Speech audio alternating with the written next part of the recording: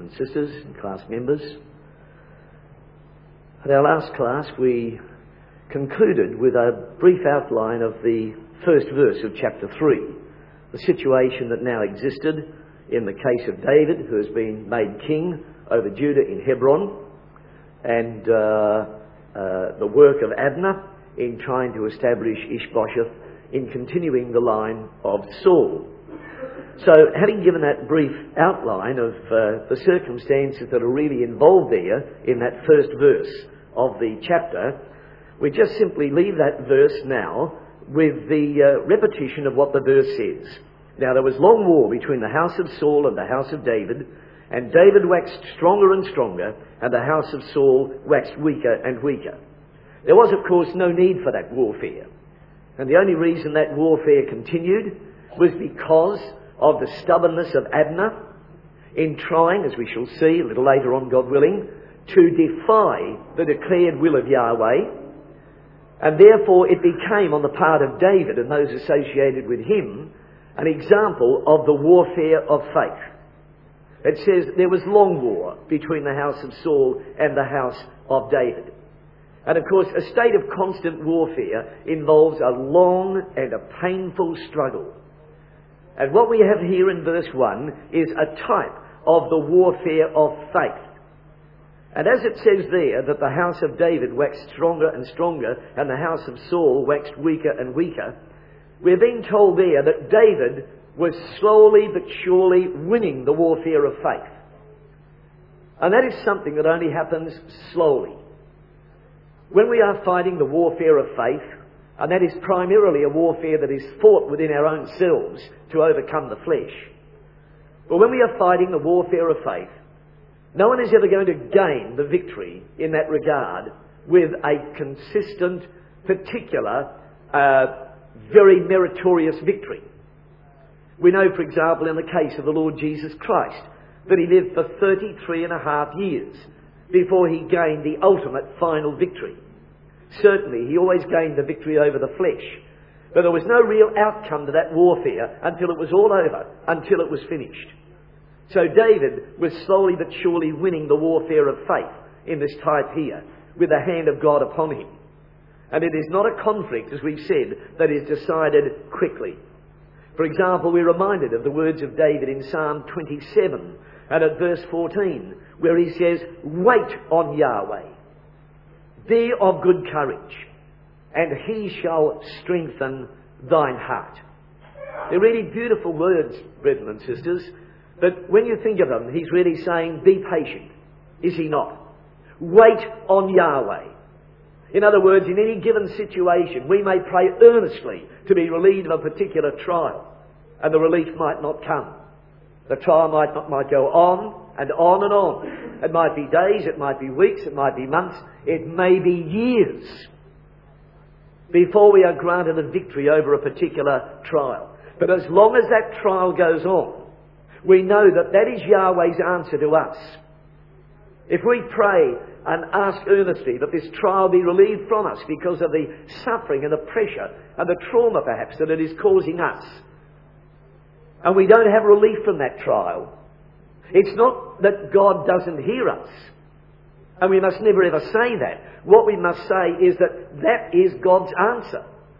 The fact that the trial is not relieved indicates to us that Yahweh has a reason that we cannot see and we cannot discern as to why that trial should continue. Perhaps someone else is going to become involved in that trial to their own good and their own benefit in somehow. We don't know how those things work out. But what we do know is that the advice of David is absolutely wonderful and it is spiritual. When he says, wait on Yahweh, no matter how long it takes, just be patient, be of good courage, and he shall strengthen thine heart.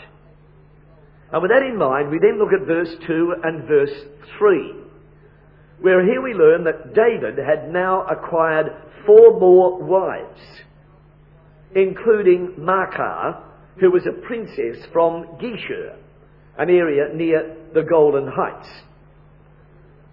We note particularly that Absalom, who was born of her, had royal blood on both sides of his family.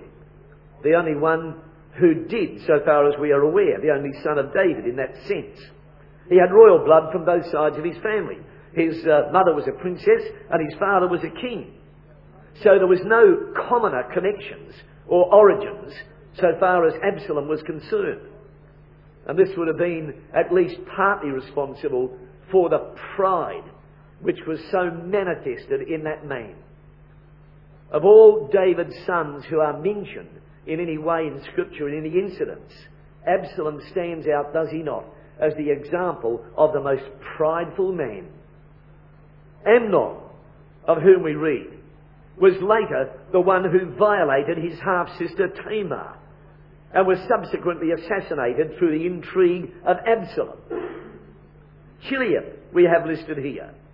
He is otherwise called Daniel, which is very interesting in the first of Chronicles chapter 3 and verse 1. He was a son of Abigail. We know what sort of a woman Abigail was. The most wondrous of women. The most wonderful of women, so far as the truth is concerned. One can't help wondering whether perhaps David gave him the name of Chileab, but perhaps she was the one who termed him Daniel. Perhaps she was aware, with her remarkable spiritual perception, of the things that were going to develop within that family because of the multiplying of wives. Because we know that the name Daniel signifies the judgment of Ale. And so therefore, judgment was going to come upon the house of David. And probably she was also aware of the fact that the prophet Nathan had said to David that although his sin with Bathsheba had been forgiven, that God would cover that because of his faithfulness in other respects and his general character, and that he was, in his heart, a man of God. Yet despite that, remember Nathan said, the sword shall not depart from thy house. Perhaps Abigail looked at that very, very carefully, and therefore this son was also known as Daniel, the judgment of Ale. Then we have Absalom here. Well, we all know what happened to him, and we all know the things that are recorded of him in his life. And of course, one of David's great weaknesses was that he spoiled Absalom. He was too tolerant with Absalom. And here, of course, in the disaster that overcame Absalom, and of course the suffering that it brought upon his father, there is a very great lesson also. And that is that we must be very balanced in the way we deal with our children. We believe that it is very, very wrong for parents to have a favourite child.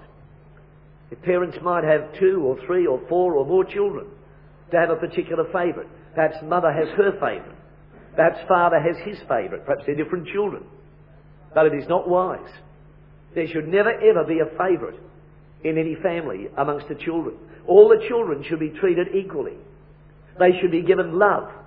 They should be given lots and lots of affection. They should be made to feel wanted as part of the family.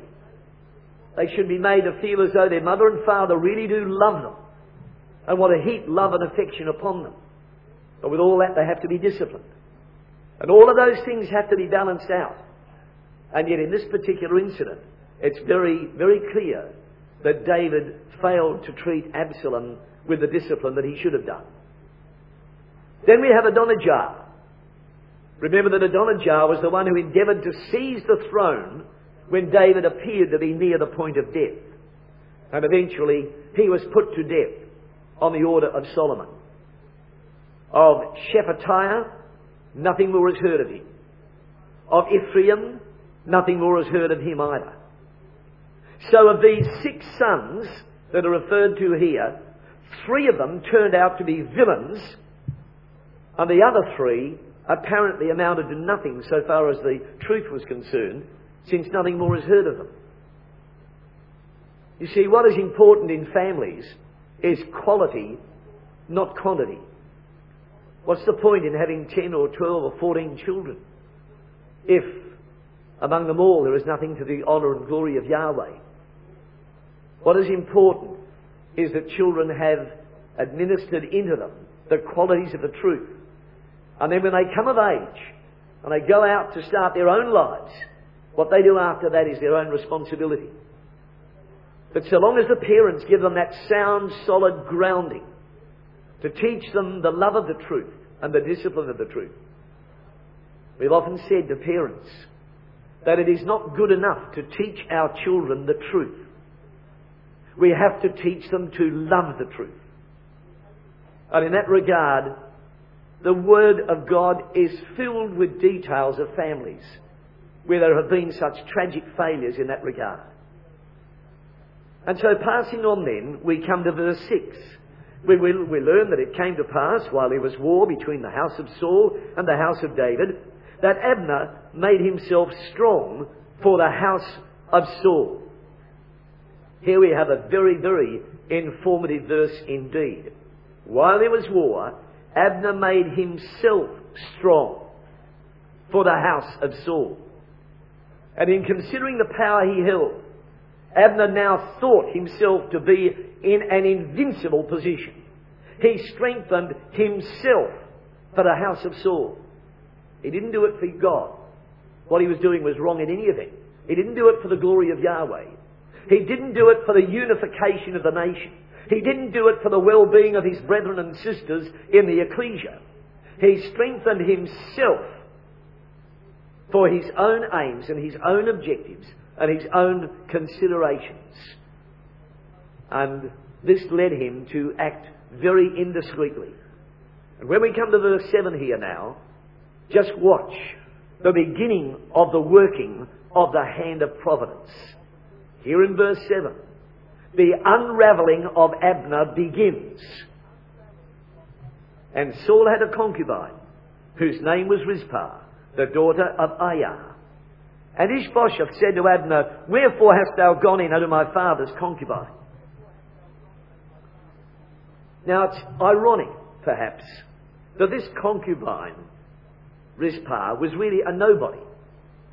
It's not as though there's a great row over some great important figure being swayed one way or another, or being told in one direction or then in another or something.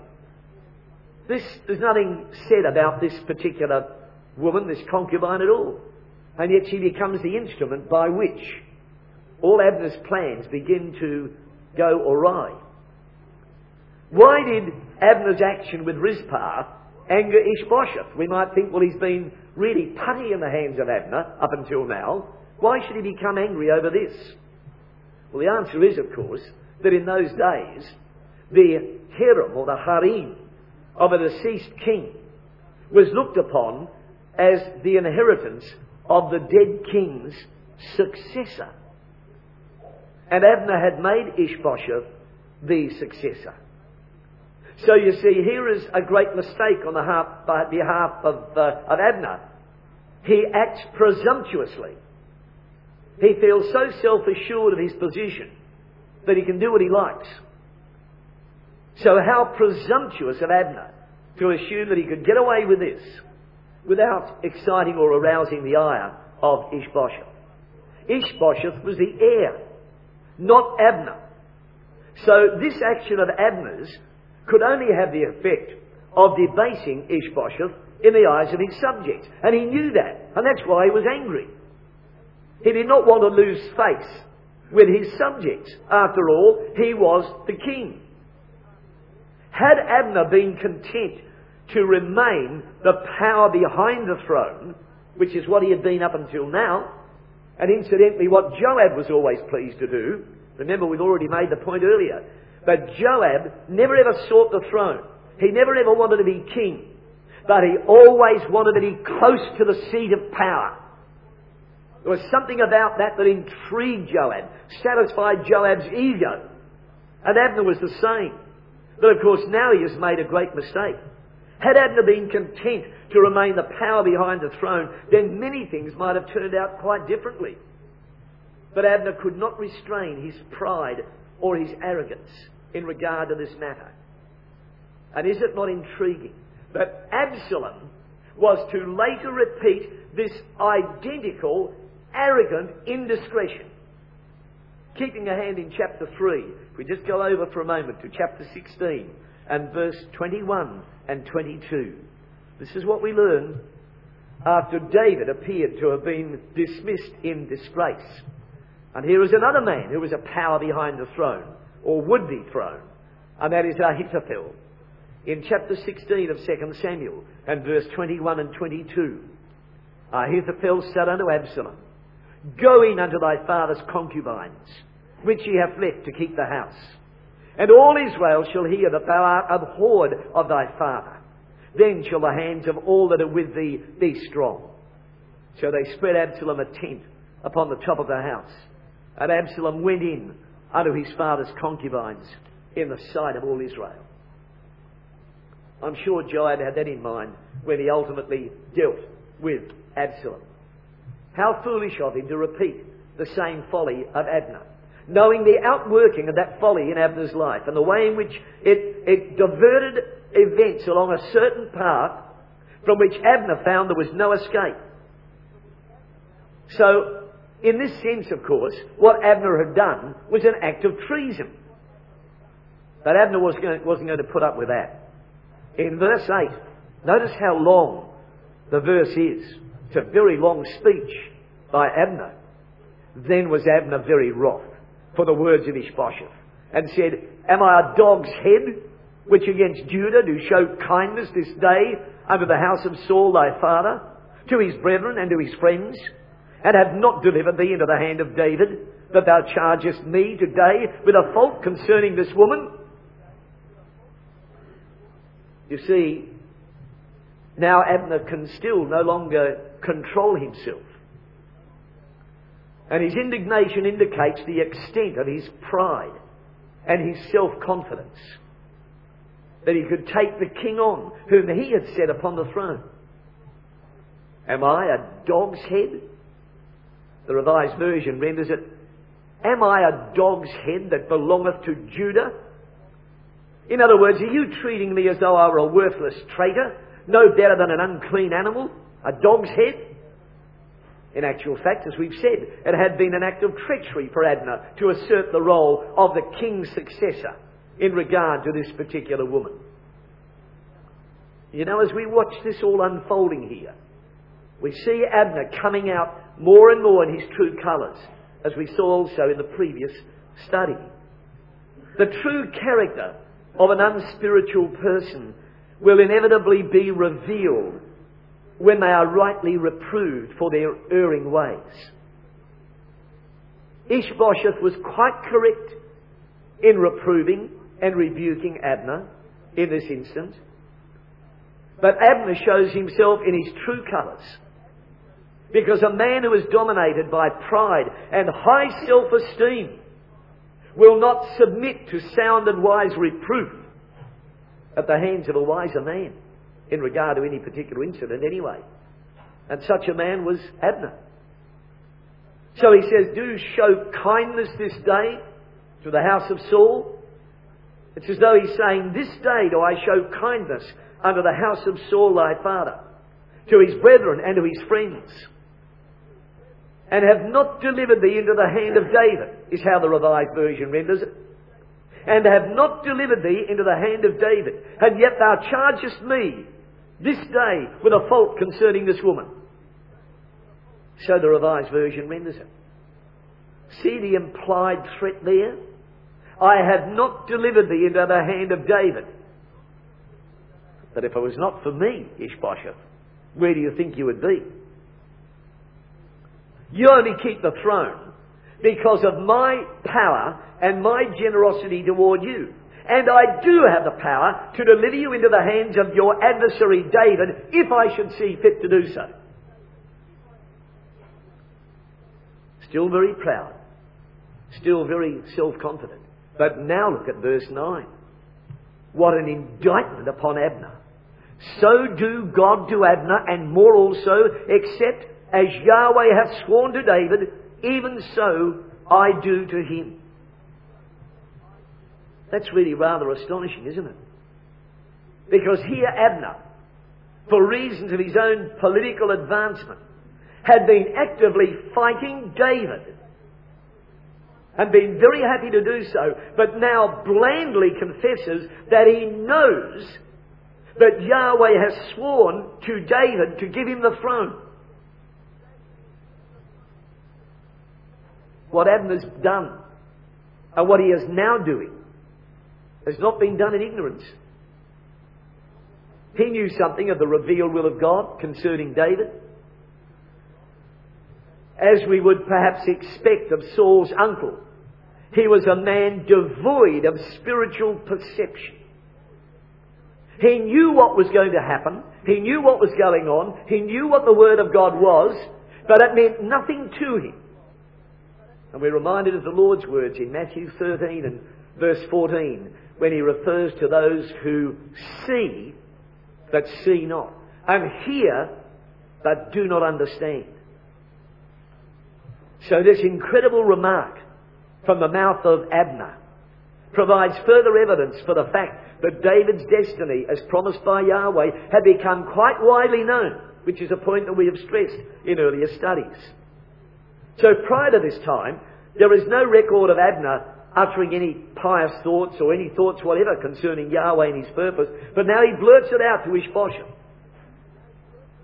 To translate the kingdom, he says, that thou chargest me this day with a fault concerning this woman. You see, from Ishbosheth's point of view, this outburst from Abner constituted an open threat to treason. Ishbosheth really could readily have seized this opportunity to destroy Abner. He could have called for his guards or other soldiers or whatever, had Abner arrested, taken out and summarily executed. Those things were done rather smartly and without long drawn out court actions or courts of appeal or other things in those days. It was just decided upon by the king and it was done. He could have readily done that. He could have seized this opportunity and again things might have been different. But you see, the hand of providence was at work. And Ishbosheth, despite his outburst here, was really within himself a weak man. And he did nothing, except perhaps to quake in his shoes. And Abner had known for some time that it was Yahweh's declared purpose to give the kingdom to David. But he had refused to submit to the reality of God's ability to achieve the divine objective. He was not going to concede that Yahweh was powerful enough to overturn the ambitions of Abner. So in the past he had closed his mind to such a concept. And his sole aim had been to maintain his own position. And that aim had not changed, even now, in spite of his words. So we find that Abner's violent disagreement with Ishbosheth did nothing to retard Abner's desire for preeminence. And when a man is motivated by a lust for power, for prestige, for standing, then such weaknesses are not really very readily overcome. They're hard to overcome. They're a weakness of the flesh. But you see, Abner made no attempt to do so. Really, like Saul, his nephew. He made no attempt. He didn't have a good look at himself and say, well, look, I've got all these problems within myself. There are all these problems in my character. And I need to do something about them. I need to find a man of God I can talk to. I need to open the Word. I need to do something. Otherwise I can see the path I'm going down to is going to lead me to ruin. He never attempted to do that. There is no evidence to indicate that he ever gave it a thought. All he was concerned about was what was motivating him at any given time. So, what we find now, as we come to verse 10 and 11, is that Abner completely changed his policy, but not his motive. Inwardly, he remained unchanged. Outwardly, it appears that he has switched his loyalties from Ishbosheth to David. But inwardly, his attitude and his loyalty remained solely to Abner himself. His first and only real interest was the advancement of his own cause. And when he goes to David to converse with David, just imagine the difference between those two men. How totally different was David's disposition. When we consider Psalm 51 and verse 10, where David cries out to Yahweh, "Create in me a clean heart, O God, and renew a right spirit within me." That was David. But it wasn't Abner. Not only was this David's frame of mind, but he always strove to influence others to a similar attitude of mind. That's why we have Psalm 51 in the Word today. Because remember that it related to David's sin with Bathsheba and then with Uriah. And he wrote a psalm about it and he dedicated it to the musician, to the chief musician. so that David was prepared to have his weakness and his failing revealed to all Israel in the temple services in Psalm 51 as we know it in our Bible today. Therefore David strove to influence others to see the folly of sin, to see the folly of trying to pursue a way that is totally self-centered, that is related to pride and personal ambition. But that could never be said of Abner. So that David's attitude and conduct was quite the opposite to that displayed by Abner.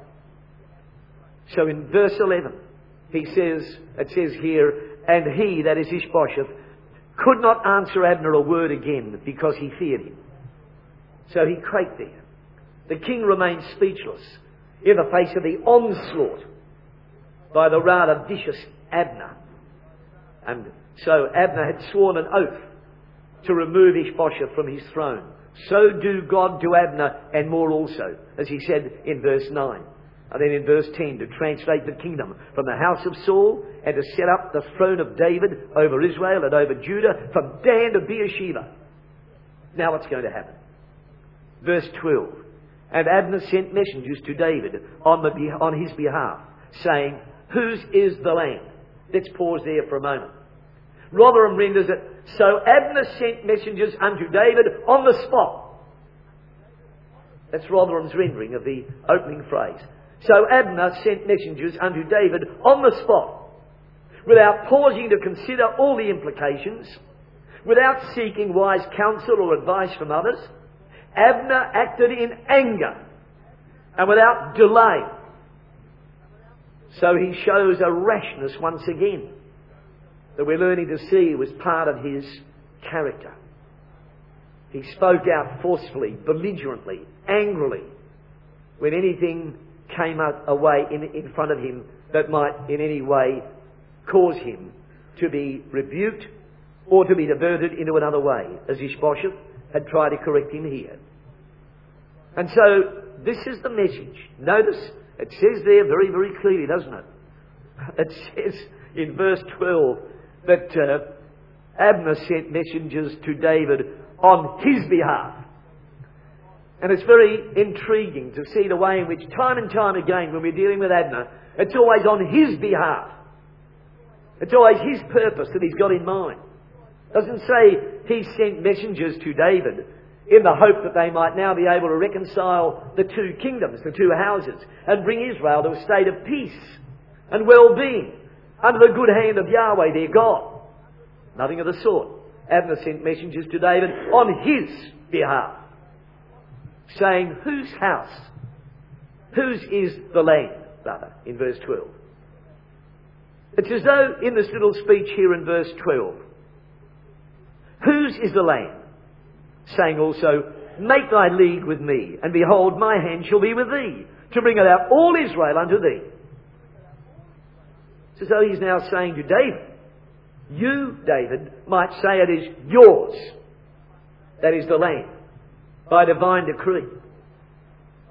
But remember that I, Abner, exercise considerable control in the land of the covenant. You, David, need to do a deal with me. Once again, there is a flagrant disregard of divine principles. Yahweh could bring it all about. He could fix it up in a matter of seconds, if he so desired. Yahweh could bring it about, and was in fact in the process of doing precisely that, without Abner realising that Yahweh is using the weaknesses in Abner's character to bring about the divine purpose. And Abner, blithely pursuing his ambitious way, is totally unaware of the irony of that. So Abner's betrayal of Ishbosheth resulted primarily from his desire for self-justification and revenge. See, he became very angry with Ishbosheth, as that speech in verse 8, verse 9, verse 10 shows very, very clearly. He was angry. And so he turned away from Ishbosheth and decided he would do a deal with David. He wanted self-justification, and he wanted revenge now as well. And he wasn't the only one who wanted revenge, as we shall see. So Abner has now reached a stage where he has become enraged to think that Ishbosheth would dare to oppose him. And it was that bitter resentment that led Abner eventually to disaster and the loss of his own life. So here is another powerful and influential man who was nursing a desire for revenge. And as well as Abner, there was another man, not mentioned yet at this point, who was sitting there in the background waiting his opportunity. He wants revenge as well. And that man was Joab. He didn't want justice. He wanted revenge. So although he didn't know it this time, Abner's days were numbered. So there is his speech to David in verse 12. You make a solemn covenant with me, and my hand will be with you. And Rotherham renders it this way. Solemnize thy covenant with me, and lo, my hand shall be with thee, to bring round unto thee all Israel. You see the powerful politician at work here? Listen, David, I can do it. Trust me. When anyone says that to you, be extremely careful. Trust me. I can do it. What about Yahweh? Yahweh's overseeing all of this, as David knows. And the men of faith who were with him, they also knew that. So David responds in verse 13, and he said, well, I will make a league with thee. So, why does David do this? We can be sure he would have given the matter very careful consideration. He was not one to act with thoughtless disregard for the outcome of his actions. And the first point we should note that was typical of the character of David, and this comes out later in the chapter, is that he was prepared to forgive Abner.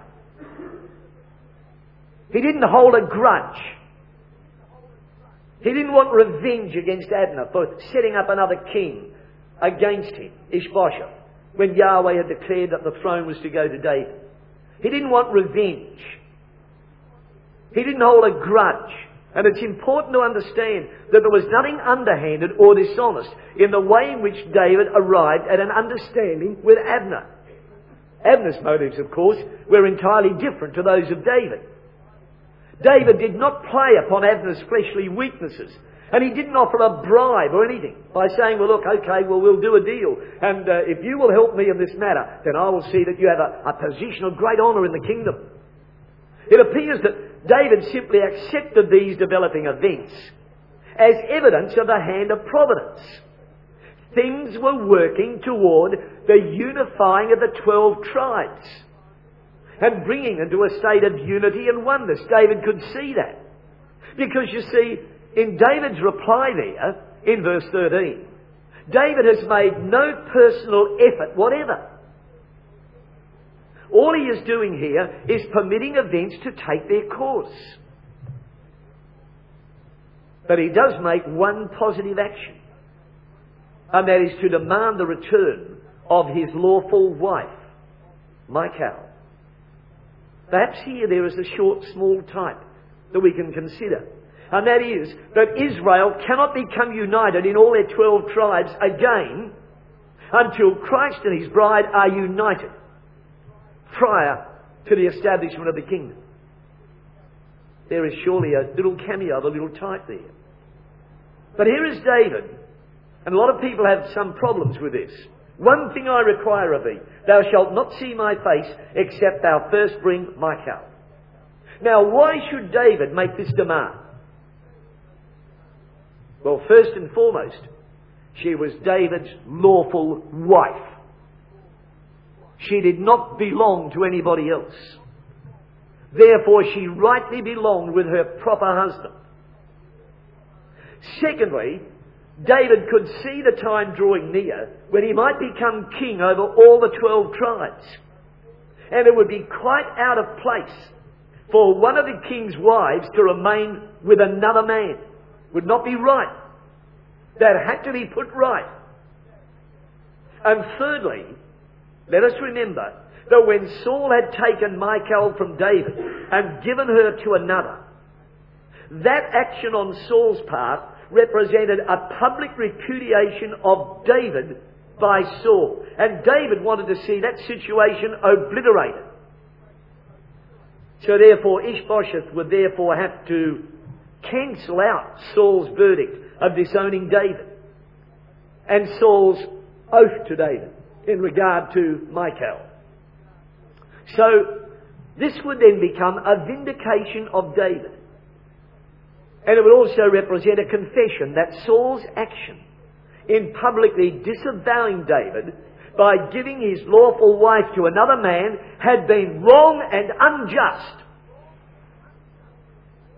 And for the sake of Yahweh's righteousness, David wanted to see that put right. You see, all Israel would become aware of the outcome of this question, and it would really add to David's authority among the men of Israel to see that he was not repudiating the house of Saul. How many times has he done that? By taking that woman back as his lawful wife, the daughter of Saul, he's showing to the world that, again, in another way, he's showing that he has no animosity. You see, in requesting the return of Saul's daughter to his household, David was showing to all Israel that he had not repudiated the name of Saul. If he had done so, he would have said, as for that woman, Saul's daughter, I never want to see her face again. Saul gave her to somebody else, let him have her. But he doesn't. He has not repudiated the name of Saul or the house of Saul, and he does not want it to be seen that he holds any animosity whatever against Saul for all the things that Saul had done to him and that he had suffered at the hands of the house of Saul. So the house of Saul and the house of David would become reunited in such a way that would have been acceptable to all parties. And that action on David's part then was a further step toward uniting all 12 tribes under his leadership upon a proper basis. There's David and the way his mind works. So in verse 14, David sent messengers to Ishbosheth, Saul's son, saying, deliver me my wife Michal, which I espoused to me for 100 foreskins of the Philistines. And Ishbosheth sent and took her from her husband, even from Phaltiel, the son of Laish. You see, David takes this action now, not through Abner. Maybe already there is something in David's mind that shows him an element of distrust about Abner, and the way in which Abner has just on the spur of the moment suddenly changed loyalties. After long years of war between Abner and Joab, between the house of Saul and the house of David, suddenly Abner's a different man. Oh, David, let's come and talk business. I'll do a deal with you. I can bring all the tribes around to you. No problem. Trust me. Leave it to me. But David doesn't leave it to Abner. He sends messengers to Ishbosheth. And that action was taken quite apart from his negotiations with Abner. You see, David wanted to be sure that what should be done would be done, and that it would be done in the proper, lawful manner through the only rightful channel possible. And that was Ishbosheth. So Ishbosheth took her from Phaltiel. He was mentioned earlier in chapter 25 of the 1st of Samuel. And at verse 44. We're not told a lot about him, but we know a little bit about him. He's mentioned there in the 1st of Samuel 25 and at verse 44, where Saul took Michal off from David and took her from David and gave her to this man. He's mentioned only in these two places. He's not mentioned anywhere else in Scripture. And we mentioned at the time of our consideration of the earlier reference to him that perhaps Saul owed him a favour for something or other. Or perhaps Phaltiel was a very wealthy man and maybe he had offered Saul a bribe because he was very attracted to this woman. But whatever intrigue may have been behind that very treacherous act on Saul's part against David, we mentioned that it would have been a man of very poor character who would have taken possession of another man's wife. That tells us something about Phaltiel, doesn't it? What sort of a character would a man have who would take possession of another man's wife. Especially, might we add, under the circumstances in which David had been placed at that time, under so much pressure, being persecuted by Saul and hounded. David couldn't do a thing to help his own cause at that particular time. So Phaltiel steps in and he becomes the quote-unquote husband of this woman. So Phaltiel, of course, was a willing party to Saul's immoral and unjust act in taking David's wife from him and giving her to another man. And you know, when David had made this formal demand upon Ishbosheth, you wonder whether Abner then would have perhaps put the pressure on Ishbosheth to make sure that the matter was carried out. We don't really know, but what we do know is that Ishbosheth was very keen to bring this to a proper conclusion. So in verse 16, she is taken back. And we notice, though, in verse 15, that Ishbosheth sent and took her from her husband, even Phaltiel, the son of Naish. And her husband went with her, along weeping behind her, to Bahurim. You notice the margin there is better. Her husband went with her, going and weeping, to Bahurim.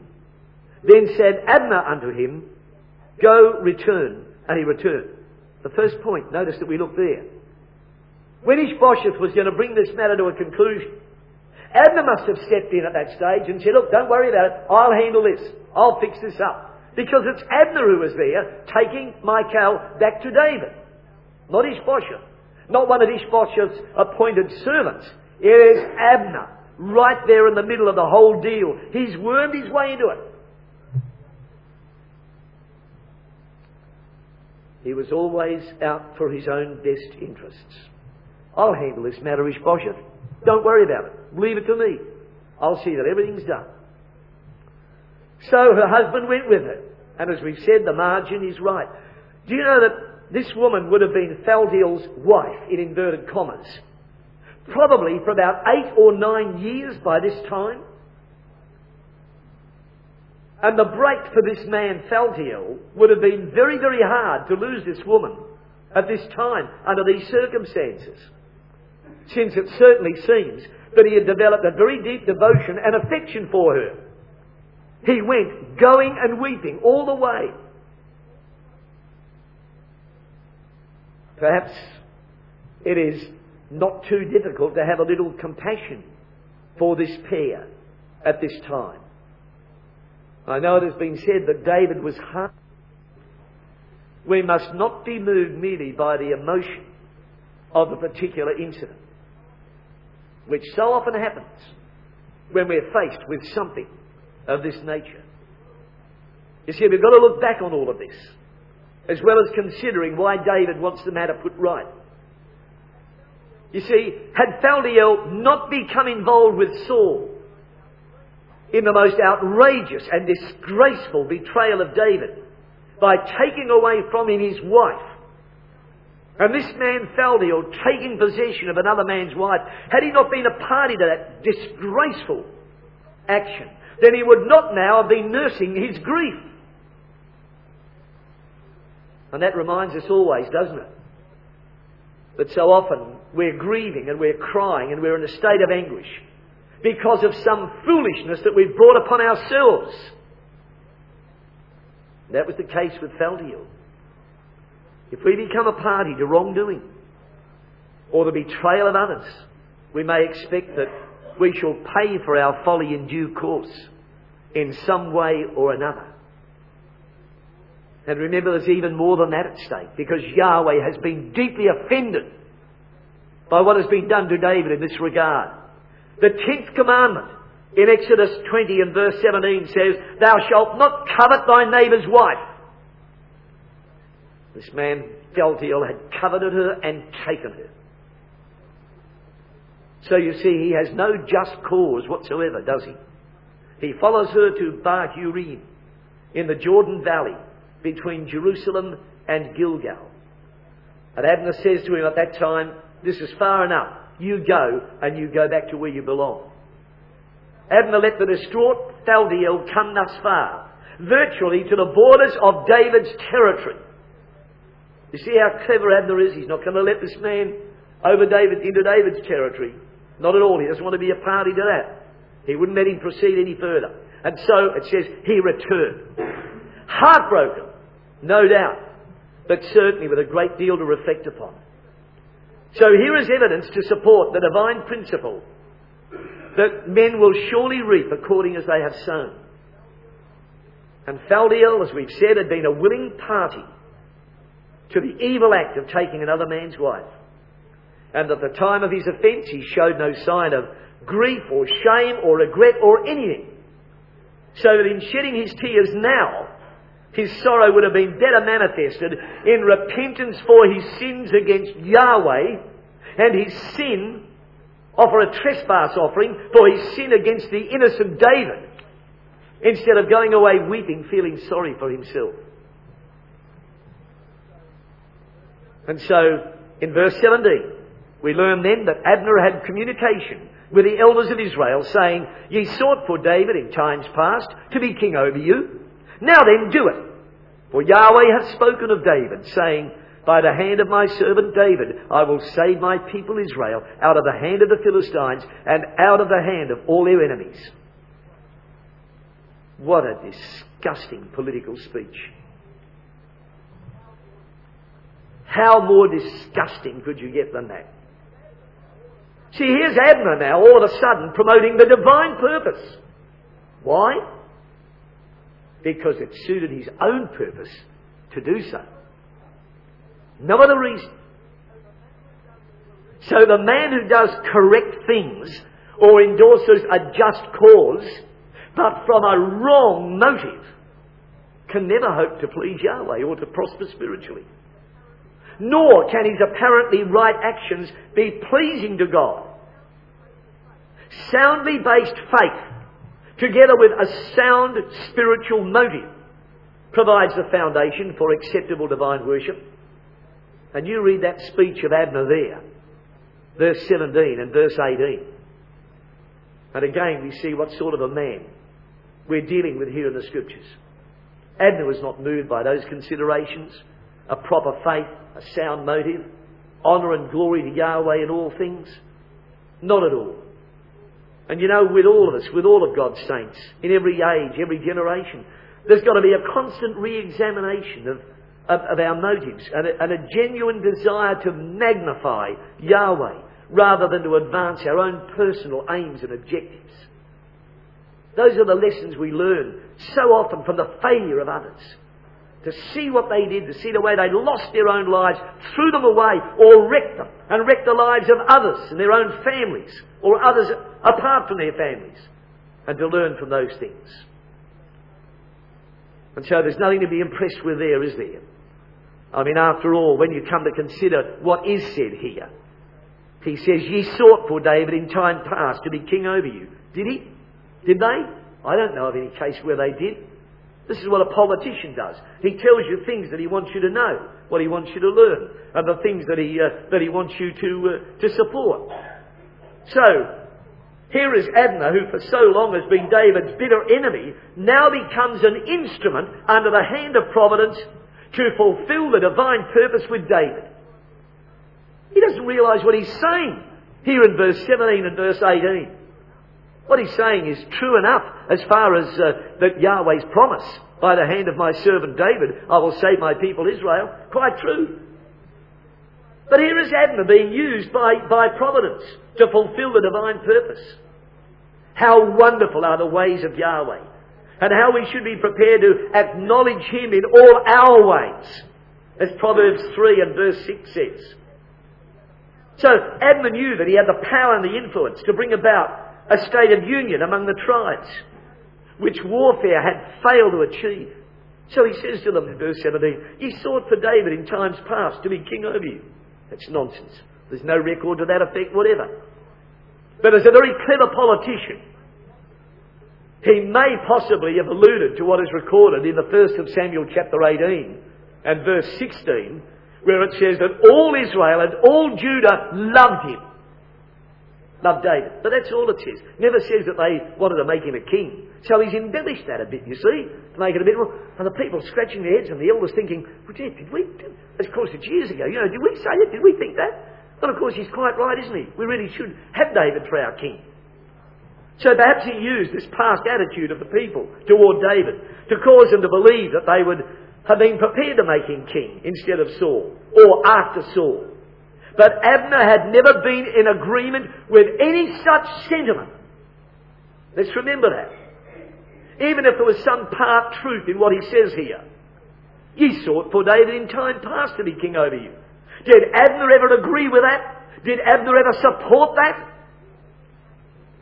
Here is a classic example of political manipulation, but not godly intent. No room for it. So in verse 18 he says, now then, do it. Or as the Jerusalem Bible says, now you must take action. Again, typical of the pressure exerted upon men by politicians for their own ends. And of course here is treachery against Ishbosheth. For, he says, Yahweh hath spoken of David, saying, and so on and so forth. See, when you read that verse, he goes far beyond anything that is recorded in Scripture. Again, knowing a little bit about what has been said of Yahweh's purpose in David, he takes it and he embellishes it. He makes it so much more attractive because now it suits him to make it attractive. And there also appears to be an implication that any prejudices against David should now be dropped, because David was Yahweh's choice for the next king of Israel. So you see, it's now even more apparent that Abner was now concerned to champion David's cause, to advance his own cause. So he was sufficiently immoral to use God's purpose to consolidate his own position. So down in verse 19 we have a special reference to the ears of Benjamin. And Abner also spake in the ears of Benjamin.